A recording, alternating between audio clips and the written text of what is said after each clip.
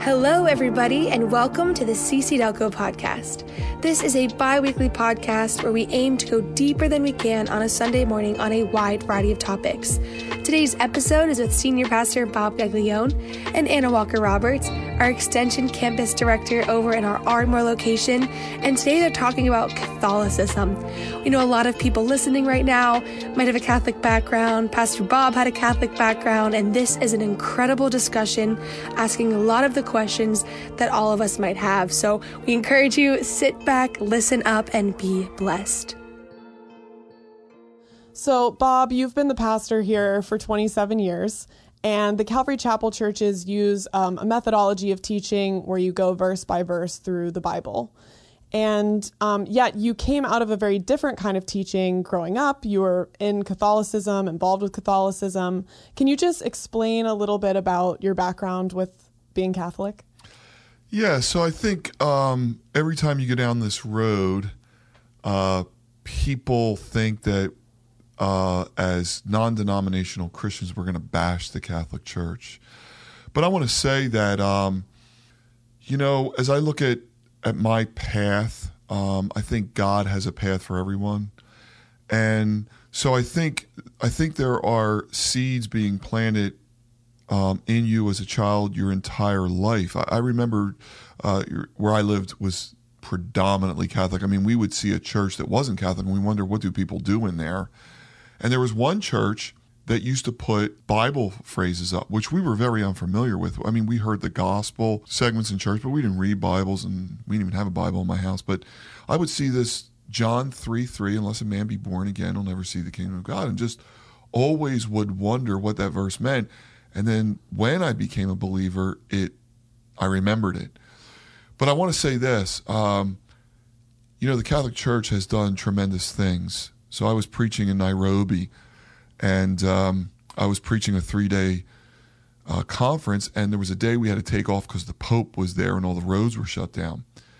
And I looked at one of the men who was with me in the conference. I said, well, this is strange because you guys are tied to Britain, which is Protestant. Why is the Pope here? And he said, because they started 15,000 schools. So you're talking about one of the great charitable outreaches of all time, even here in the Philadelphia area, like Boston, New York City, and so many places, Chicago.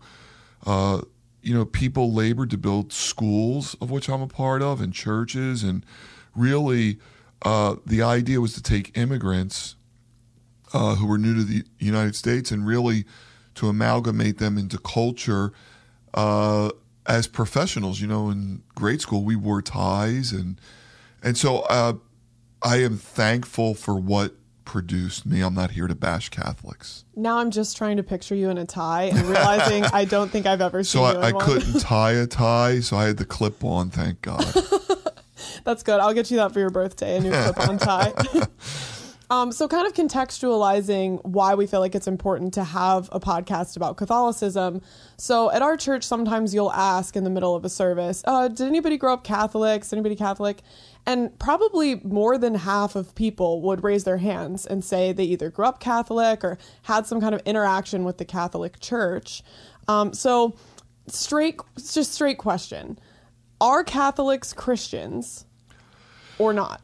Yeah, so most Catholics would wonder about that question. I remember hearing about Christianity, and I would ask my parents, but I thought we're Catholic.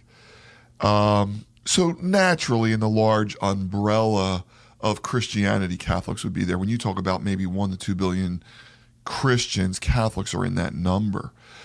But this is how I like to explain it. When people say, oh, well, you converted from Catholicism. Well, no, I had a conversion. And see, this is where the rubber meets the road. And this is what's very hard, or what differentiates at least the Bible from Catholicism, is the Bible sets up a narrative very clearly that we all like sheep have gone astray. Right? Paul writes that in the book of Romans. There are none good, no, not one. We were led by Satan to do his will. We were blinded by the things of this world. But when the richness of God entered in. So So though the Catholic Church would have sacraments to get you there in their theology, I had a conversion experience. So I grew up in an area where there weren't as many Catholics in Texas, and I had a few friends growing up that were Catholic, but it certainly wasn't as prevalent. And so it wasn't really until I got older that I understood some of the differences between Protestant Christianity and Catholicism, like the Apocrypha or praying to Mary or saying the Rosary, going to confession. Can you kind of address where those things come from in the Catholic Church? Yeah, so this is a longer discussion, but people are just trapped in the now, okay? So if you have any understanding of the Bible or even extra biblical literature, everybody knows that Babylon sacked Israel, Jerusalem, brought the captives there. Anybody who knows anything about Babylon knows that they were into the black arts and tarot card readings. It's not that difficult. Even in the Bible, it says the cabinet of Nebuchadnezzar were soothsayers. The magi that came from the east, that comes from the word magicians. They looked at stars and such. So Babylon is overthrown by Persia, and the Babylonian cult moves a little westward. Then Greece overthrows them. It moves to Greece and then into Rome. By the time you get to the churches in Revelation, which represented 7 physical churches and probably 7 types of churches of all time, at Pergamos, Jesus said, I have this against you, that the throne of Satan is there. And from everything we've excavated from Pergamos, the Babylonian cult found its way there. So you asked about some of these differences in Catholicism. Well, they don't come out of Scripture, and they certainly weren't a practice we see in the book of Acts or the early church. There's no doubt that Mary comes from Babylon. The whole idea of the Queen of Heaven and her son was totally within the Babylonian system of worship, and that's easily, you're able to study that. Priests began to dress differently from the laity. Somewhere about 500 AD, the veneration of angels, praying for the dead, about 375. The Mass, 394. There had never been a Mass until that time. The Pope is the universal bishop, 600 AD. We can get in a lot of discussion about what that is. Kissing the Pope's feet began in 709 AD. That was really a pagan custom.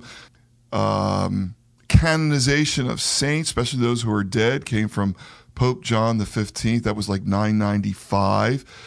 Fasting on Fridays, 998. The Rosary, prayer beads, comes in about 1090 AD. And confession of sins, that's 1215. Even the Assumption of Mary, I don't think many Catholics would understand, is like 1950. So this has been a long and continuous road where most of the stuff you can't find anywhere in Scripture. Yeah, so if I am a non-Catholic, which I am, and I'm trying to maybe understand, living now in Philadelphia in this area, how to kind of relate to Catholics, what my posture or heart should be in those conversations, like, what's your advice for someone like me? Yeah, so I came up with a word, more.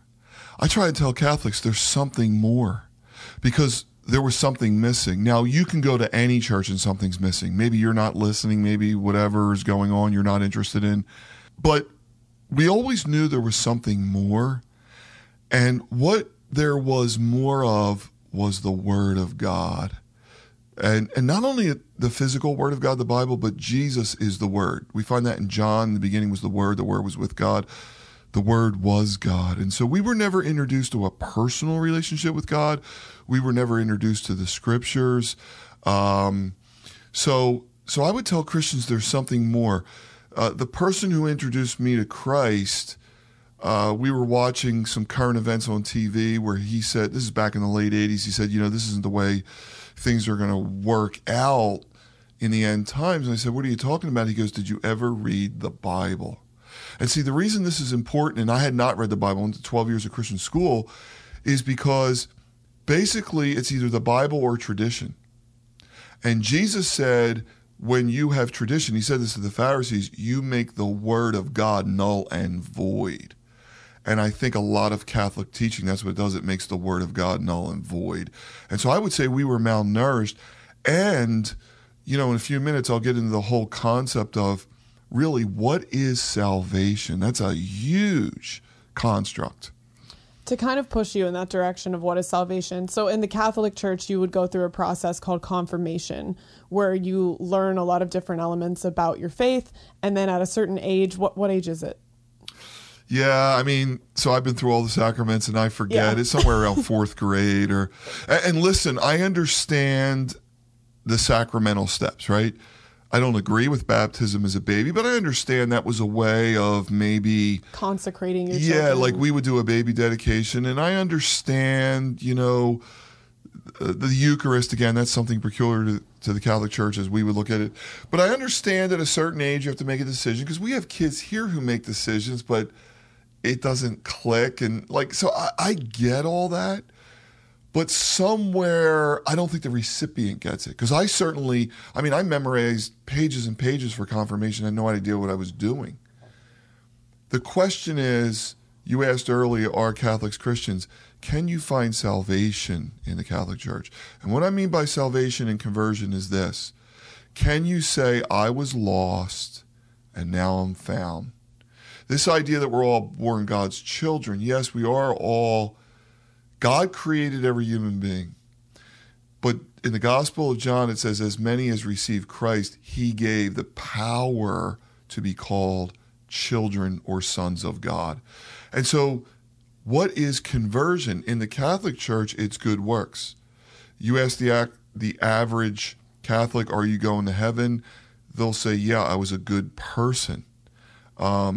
God's going to judge on the curve. I'm not Hitler. I didn't kill anybody. I didn't do this or that.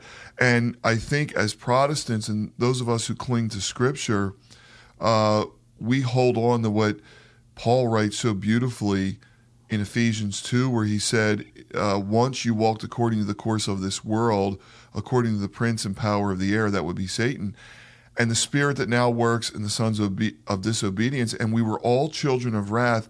But God, who is rich in mercy because of his great love, by which he loved us, sent Christ. Now, that's what God did for us, but it has to be applied. And that's why Paul goes on to write in verse 11, therefore, we were once Gentiles and all. But he says here that for by grace you have been saved through faith, and that not of yourselves, it's the gift of God, not of works, lest anyone should boast. So today, my conversion was all about the grace of God and what he has done. All my works are as filthy rags. Now, faith works. Now that I have faith, I produce works, but I'm not counting on my works. I'm counting on grace. Yeah, I've been walking with a dear friend who grew up Catholic and a few years ago realized he had not experienced salvation and was presented with the gospel message and gave his life to Christ, experienced this conversion from going to a church to being the church himself and having a relationship with Jesus. And there's a number of questions we've kind of been walking through, so I want to throw some of them at you. Yeah, sure. So let's talk a little bit about the Eucharist specifically.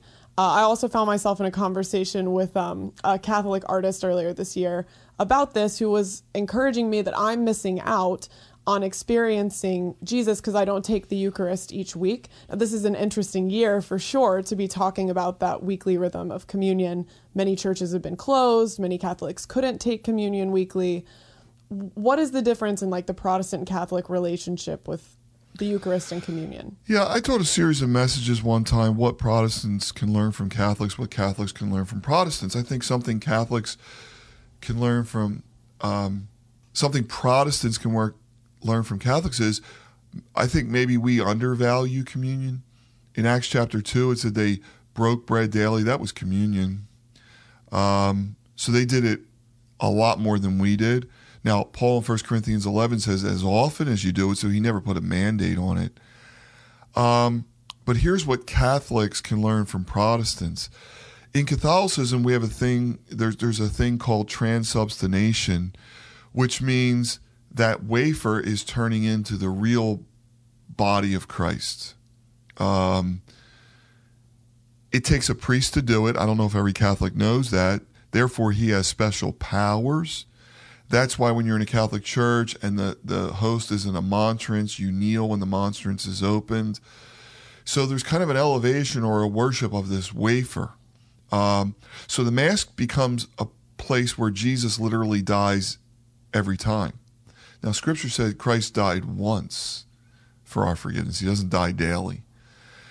However, there may be something more mysterious to communion than we allow. So maybe as Protestants, we should value it some more in some mystical sense. You know, when Jesus said, unless you eat my body and drink my blood, you have no place in me. And Jews who were really sketchy about that all departed. And Jesus said to his disciples, are you guys leaving too? Notice what they said, though. Only you have the words of eternal life. It was the words, again, not a wafer. Jesus said, unless I have all of you. So I think people that cling to the Eucharist, it could be two things. One, the Catholic Church has really made that a hard thing to depart from. Or maybe they have a special bond, but I think they've got to take a deeper dive and see what it is that's holding them to that. The next one would be praying to saints and or praying to Mary versus in Protestantism just praying to God through Jesus, the Holy Spirit, etc. What is your explanation or word around praying to saints? Should we do it? Should we not? Why? Etc. Well, Mary's actually the bigger problem. So for years, we would say to Catholics that Mary's been elevated to the place of a co-redemptrix. So in Catholic theology, because she bore Christ, they actually made her sinless. Most Catholics get this wrong. They think the Immaculate Conception is Jesus born without sin. It's actually Mary was born without sin, because how could she have the Son of God? The problem there is you'd have to keep going back. This holy thing that's in you, the angel said, will be born of the Holy Spirit. And this was the seed of the woman prophesied from Genesis chapter 3. So I was in the home of parishioners at our church, and they had a Catholic Bible there. They had just left the Catholic Church. I said, hey, can I see your Bible? And I started to read the Catholic Bible, and it was just written like today. It wasn't an old Bible. And it says, as Catholics, a lot of Protestants will tell you we don't believe in the Bible. We do. We encourage Bible reading. And I'm thinking, well, maybe a lot has changed. And I was very excited. But then I went to the back where they were explaining doctrine.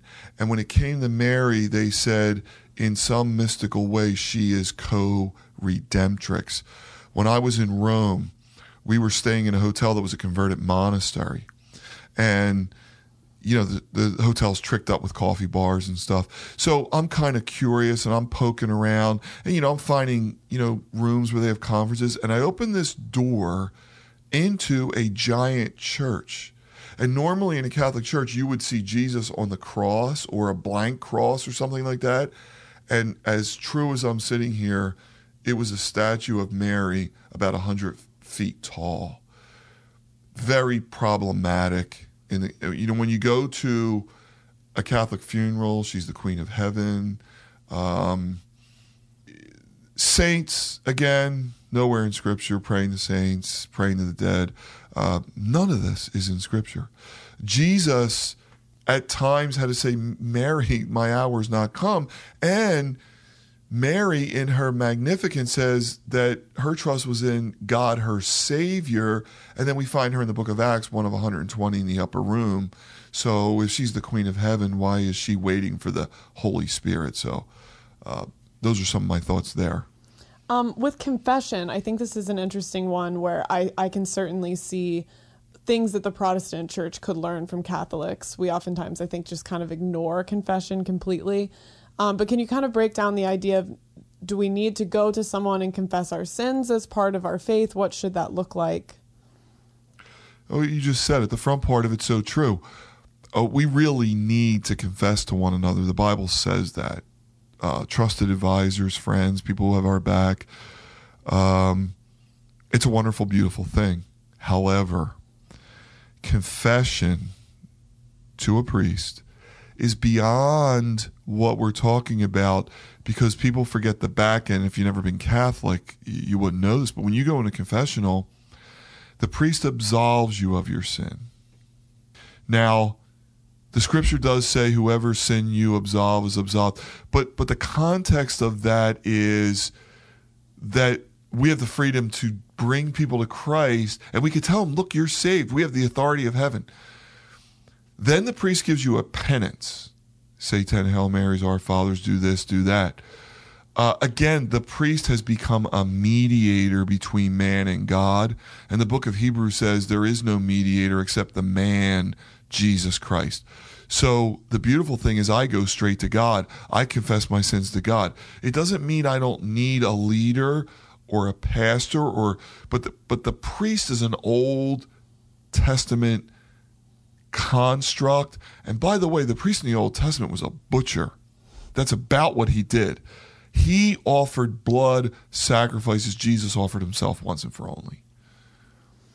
Yeah, that's a really good way to turn confession and the importance of it. It sounds like a theme that's coming out of everything that you're saying is the idea that going through the motions of something because you feel you should go through the motions of it is not enough. Like, that's not what salvation means. And that could certainly be present in a Protestant or Catholic church. Definitely. There are people who come on a Sunday morning or whatever time they go and are going through a motion without having a relationship. Since we're specifically talking about Catholicism in this podcast, I'll ask it bent in that direction. If I'm Catholic and I'm sitting here wondering, listening to this podcast, am I saved or have I just been going through the motions? What should I do? Well, the first thing I would tell you is what I already said. There is something more. And then I would take everybody down this path. We were all born into something. So when I'm in Egypt, they all have Qurans on their dashboard of their car. They were born into Islam. I was born into Catholicism. You were born into Christianity. Some people are born into atheism. But we all make our choice. There is a Holy Spirit. There's a God that loves us, who's drawing us. He's not far from any one of us, Paul said. And he's wooing us. In Revelation, it says that God stands at the door and he knocks on our heart. So everybody gets an invitation. And what I would do is I would just put these cards on the table. Paul says that God has given us the Holy Spirit as a down payment. So no one can talk me out of my conversion. It was as real can get. And even on a bad day, I know the Holy Spirit lives inside of me. I wrestle with things. I wrestle with sin. I never wrestled with sin before that. I think about God. He's on my mind. I know I've passed from death to life. Is there a line of demarcation? Now, I know for people that maybe they were raised Christian, they can't find that place, but I think that place is somewhere for everyone. Does God speak to you through his word? Are you... there are the people of God in every system. But where I would challenge you is, are you assured of your salvation? And I think the only assurance you're going to have is from the scripture. Hebrews says it's the anchor to our soul. Jesus said God puts his word above his name. Heaven and earth will pass away. His word will never pass away. Jesus said man lives by bread alone, not by bread alone, but by every word that proceeds out of the mouth of God. I would say the fact that if you have that question, you're on the right road. But, people will spend a lot of time researching about cars before they buy one. They'll spend a lot of time researching large screen TVs before they buy one. Why in the world, in your one and only life, would you not look into eternity? I know that this has been an area that you've been particularly passionate about over the years. You've mentioned Whispers, maybe wanting to write a book someday that addresses some of these things, and you really enjoy having conversations with people who are in the midst of Catholicism or who have come out of it. Do you have any final words, like things that we didn't touch on today, that you would want anyone who's listening who is Catholic or has family members that are Catholic, that you would want them to hear that they haven't heard? Yeah, there's this idea, are you going to trust God or are you going to trust the system? And look, the world's changed with the internet and everything at our fingertips. Look, don't be under the tyranny of the now. I grew up Catholic and there was a Catholic church. It looked like that was there forever. But now that you can travel, you can go to Rome, you can see this hierarchy. You have to ask yourself, is this what God really intended? You can look things up and you can see where a lot of this came from. And through all of this, can you get to the person of Jesus Christ? Like I said, the Catholic Church has done a fantastic job. So we grew up in parishes, right? So every person in Philadelphia could say, I was part of St. Cecilia, St. William, St. Thomas. So you can ask anybody, they'll tell you. Just like what's these sections like Manayunk, and they're not on a map. It's not on your address. We all live in Philadelphia, but we either live in Manayunk or Fox Chase, and we know what parish we're in if you're Catholic. Parish means around the block. That's where the Catholic Church is. It was always around the corner. It's where you went every day. It was just there. So there's something about it, like under, the Cold War, we were proud to be Americans and we were fighting the Russians. So it's like you got to remove yourself from the club, the comfort, and you've got to go out on a limb and saying, if God is real, would he make himself known to me? And I think he will. And I think your greatest life is on the other side. To move from tradition to reality, I can't imagine living all these years without knowing the beauty of Scripture and seeing the kingdom of God. Jesus said to Nicodemus, unless you're born again, you'll never see the kingdom of God.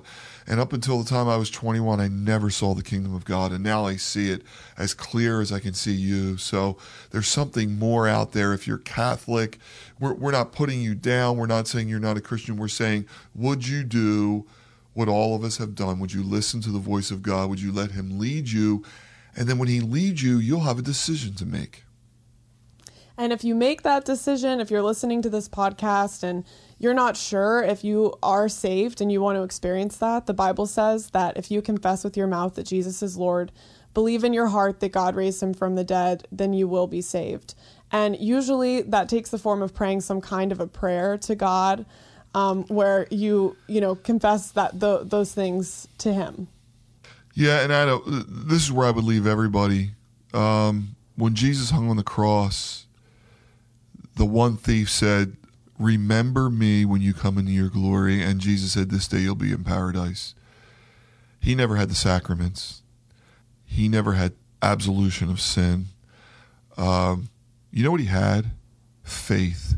And some people will say, nah, it was a deathbed conversion. What else was he going to do? No.